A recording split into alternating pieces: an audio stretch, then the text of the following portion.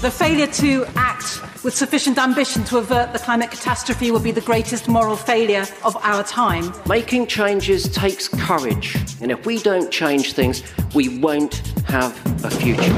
We need a president who respects science, who understands that the damage from climate change is already here. You have stolen my dreams and my childhood with your empty words. Change is coming, whether you like it or not. Zero Carbon Eastall. Hello and welcome to Zero Carbonista Series 2. It's the Manifesto. I'm Ian Collins. And for the rookies out there, this is the only podcast of its kind that will give you the real lowdown on all the major environmental stories alongside some honest and qualified opinion. Fair to say many have tried, few have succeeded. Our man with the wand of wisdom on each episode is Dale Vince. Dale, of course, the entrepreneur and environmentalist. He built his huge success in the green energy sector and is the owner of Ecotricity. Also, for the uninitiated, he's the owner of Forest Green Rovers. And on each episode, of course, we bring you the dominating issues from the biggest agenda on the planet right now, the environment and climate change. Morning, Dale. Yeah, morning, Ian. Quite a bit to go through this week, I think, looking at what's happened in the world. There is. But can we start with beavers? Yeah, let's do that.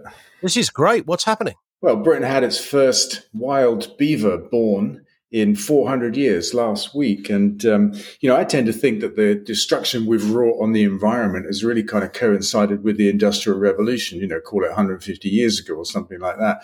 But 400 years ago, we killed off all of our beavers. We hunted them into extinction. And I do wonder what kind of country, that we were living in that long ago, 400 years. What did Britain really look like when we actually still had beavers in our countryside?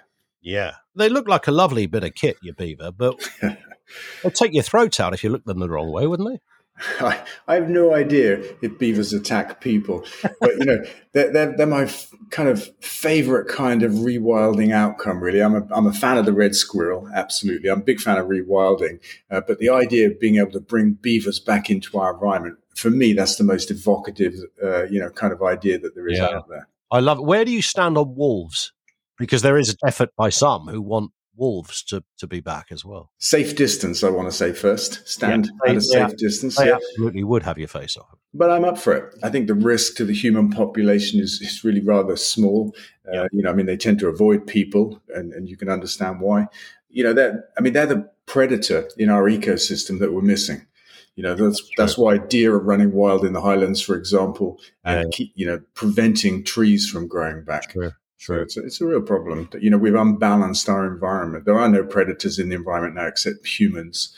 But then we get into things like bears, don't we? Because didn't we used to have bears? Yeah, definitely. But I don't see anything wrong with that either. We need more wildness in our country. We need wild areas where nature can do its thing. We should just live in a zoo, really, shouldn't we? We almost nearly do, I would say, live in a zoo. Yeah, it's kind of human zoo. There's no doubt about that. It's a great story, though. The first beaver born in 400 years is huge news. Yeah, it is. It is huge news, and it just makes me think.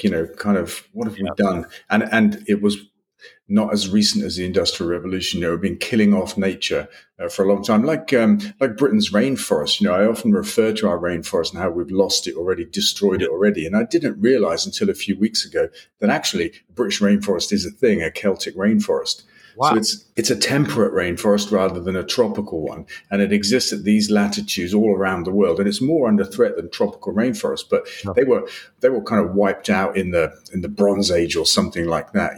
Dartmoor used to be full of it.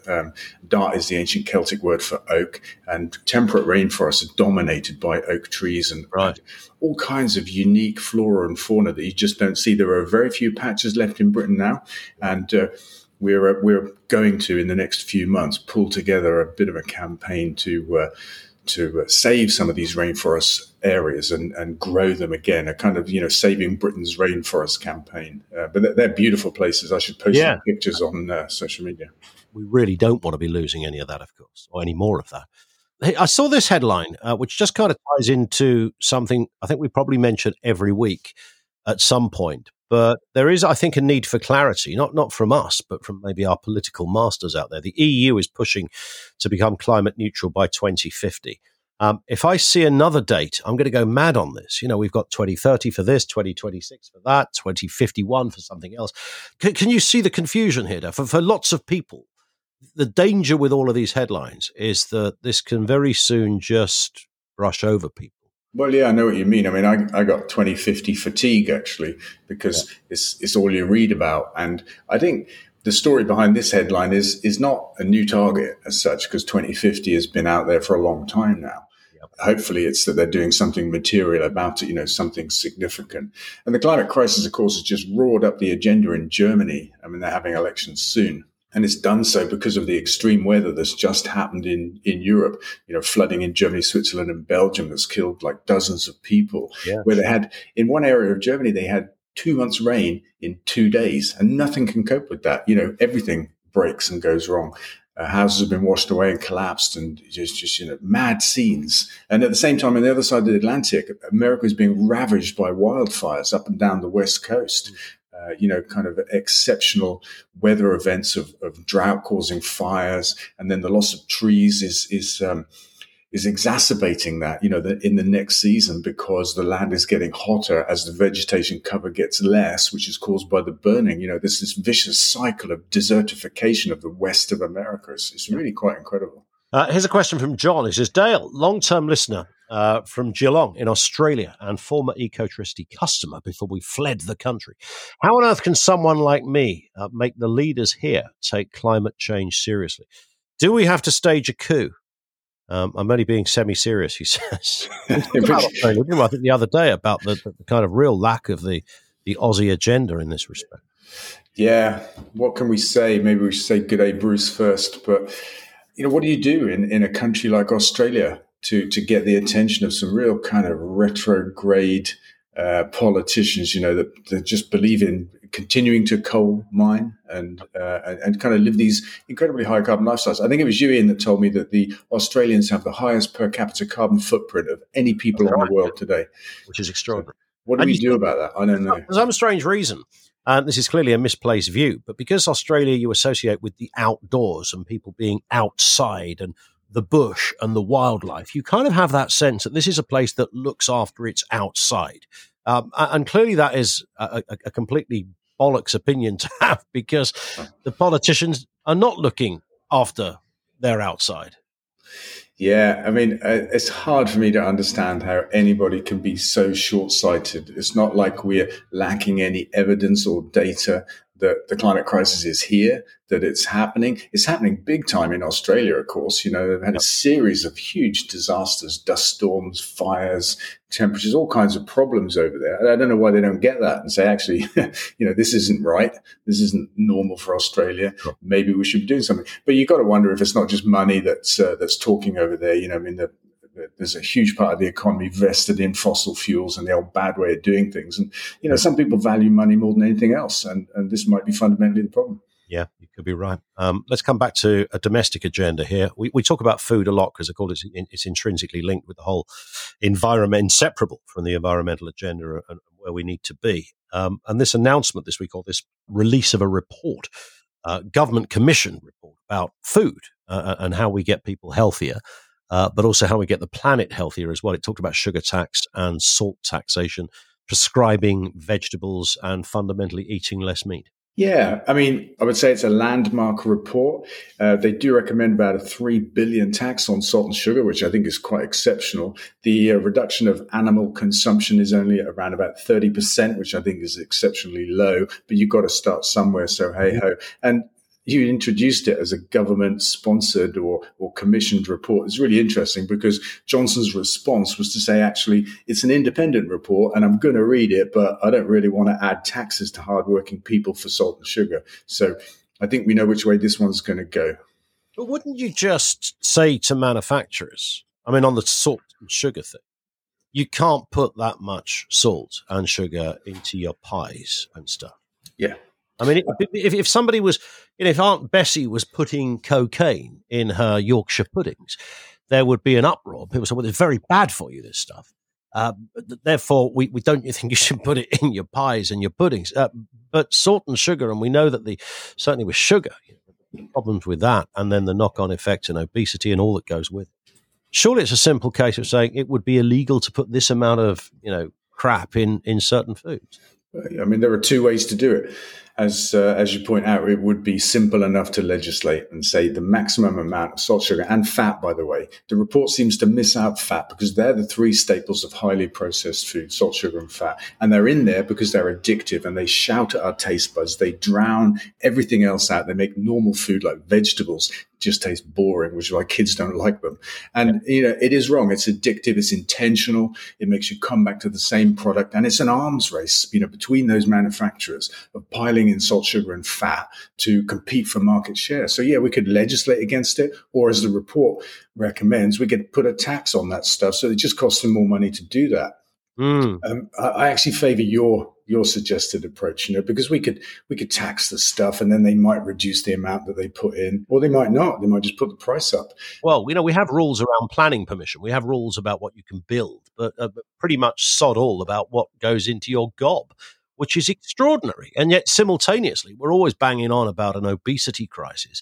And of course, that's just one part of this pie chart, to coin a phrase, because there's the environmental side on this as well. It's interesting. We had a question from Ruth on Twitter. It says the National Food Strategy doesn't go far enough. Where's the focus on veganism for the planet? I don't think that was mentioned. No, I agree. And if you look at the agriculture and the food industry lobby, and you look at the fossil fuel lobby, they're incredibly powerful business lobbies, and they do seem almost unregulated. The fossil fuel guys can dump stuff into the atmosphere. They don't pay for that. We pay for that, and they're killing us with it. And the same with the food industry and the agriculture industry. Where are the regulations for that? They're minimal, and we need more. We need to do better. Yeah. Talking of things that people do that they shouldn't do, water company continues to pump raw sewage into the sea after a £90 million fine. I mean, does that mean companies don't give a hoot about a fine? They certainly don't give a hoot about regulations in the water industry, because this is the story, I think, of Southern Water. And for years, they were deliberately dumping sewage into holding tanks, waiting for the next time it rained, and then just dumping it into the sea. They had the sewage treatment plants running permanently at 50% capacity so that they could save money. And they got caught, and they were fined 90 million quid. It sounds like a lot of money, but they make about 250 million quid a year. I think they should have lost a year's profit at least. Yeah. Otherwise, it doesn't put them off. They've been doing it for years. They were affecting the coastal fishing industry, bumping off mussels and stuff like that. With this vile pollution that we're just dumping into our sea. I mean, this is what companies do, isn't it? I mean, where I live, in fact, kind of the end of my garden, really, which was this lovely sort of verdant expanse of trees and bushes. Then a couple of years ago, some character comes along and says, I think we can build 2 houses there. Okay, there's quite a lot of trees around. And so they did a little, the council did a bit of a recce on it, and they said, yeah, you can build 2 houses. This is an area that doesn't need 2 massive houses, by the way. Lego kind of houses. And they said you can do, but you can't cut down. You can only work within this framework. So you can't cut down those trees there because they're all protected. There were about 20 of these trees. So the company cut down the trees and then got fined, 600 quid a tree. And they didn't give a shit because they're selling the houses for 1.5 million. Yeah. I mean, so it's worth breaking the law, because the profit is still there. It doesn't even touch the sides. Yeah, it comes back to that same basic point I was making about Australia. Some people put money before anything else. And then, of course, when that happens, we need the law to prevent that, like the law on processed food, for example, the law to protect protected trees properly, to make it properly painful to cut down a protected tree, not just an expense, Can't we just shoot the boss if this happens, like kind of Wild West style? If you pollute again, we will shoot you. That would stop. Yeah, a bit drastic. That. I mean, I think we could do a lot better before going that far. We could take Southern Water back into public ownership. Take their water off you. There's a proper threat. Let's have it back in public ownership. Let's run it properly in the public interest. Yeah. Indeed. This from Ed on Twitter. Great result for Forest Green against Melksham. Any more players signing before the season? Tell us more, Dale. Yeah, no, we're done in terms of player signings. We like the squad that we've got, and Melksham was a great game. Lovely people up there. That was Tuesday this week, and it was 6-0 to Forest Green. You expect to win because it's a team 3 leagues below us, but it's not about the win. It's about how we play. And for both teams, it's a chance to warm up for the season. So it was a good game, competitive, fun to watch. Good to see our new players on the pitch. This is what pre-season's all about. That must be a great moment as somebody whose club it is to go, right, we've invested here. We've looked at, what we think we can improve on, and we've got these new players to actually see all of that manifest on a football pitch and see what you've got now for the next season. That's a moment, right? Yes, pre-season is always exciting for fans, I would say. And in our case, this pre-season, we're also taking a look at our new head coach and assistant coach and seeing what they've got. And that's looking pretty exciting as well, in terms of the tactical approach to the game. Now, here's a story about our coastline. We were talking about the beauty of this country. Have you ever seen that program Coast, where they just go around the UK looking at different, essentially the entire perimeter of our country, and you just don't give credit for the outstanding beauty of this place. It's just phenomenal. It's just breathtaking when you see what we have there. And I was disturbed to read the story that areas of Wales are sleepwalking into oblivion because of coastal erosion. Now, coastal erosion is a thing. It's not new, but sleepwalking into oblivion, that's quite a dramatic headline. That's a dramatic headline. The thing that shocked me more in world news is the news that the Amazon is now producing 1 billion tons of CO2 a year. It stopped being a net absorber some years ago. This is a result of a 10-year study flying airplanes at 4,500 feet over the same spot for 10 years. And the Amazon is producing more CO2 than it absorbs, which is a scary place because since the 60s, rainforests and places like the Amazon have absorbed a quarter of all carbon emissions from the fossil fuels we've been burning. We've been taking it for granted that that's been happening. It's not happening anymore. And it's not just about the fires that are being set deliberately for animal farming, but there's a kind of negative loop of less trees in certain areas of the Amazon leads to less rain, which leads to more natural burning as well. There's this same kind of thing that's happening in America, this kind of negative feedback loop, really. Finally, a question from Fiona, who says, Dale, really enjoyed your live chats on Facebook earlier this year. Are there plans for any more? I'm not aware of any, but I enjoy them as well. So, if we can squeeze some in, we will, definitely. We did one, didn't we, as well? We did one together. Yeah, we did, yeah. We should do another one. I think I was in my neighbour's shed. Do you remember? I had a power cut. Oh, yeah, I remember. Yeah.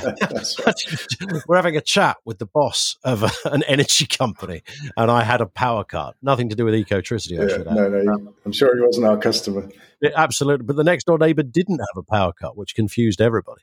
So we think he might have been behind it out there with a spade, cutting something he shouldn't have cut. But yeah, they were fun to do. And watch this space, I guess, is the message. Definitely. I'm up for it. Good work. Dale, we'll speak next week. Yeah, nice one. See you, Ian. Have a good one. That's it for this episode. Don't forget, of course, to follow the podcast from your podcast provider so that you get each new episode automatically. Do leave a review there as well. If you want to get in touch, you can email zerocarbonista@ecotricity.co.uk. Really important bit, of course, is to follow Dale on social media. That's twitter.com/DaleVince, facebook.com/DaleVince. Zero Carbon East of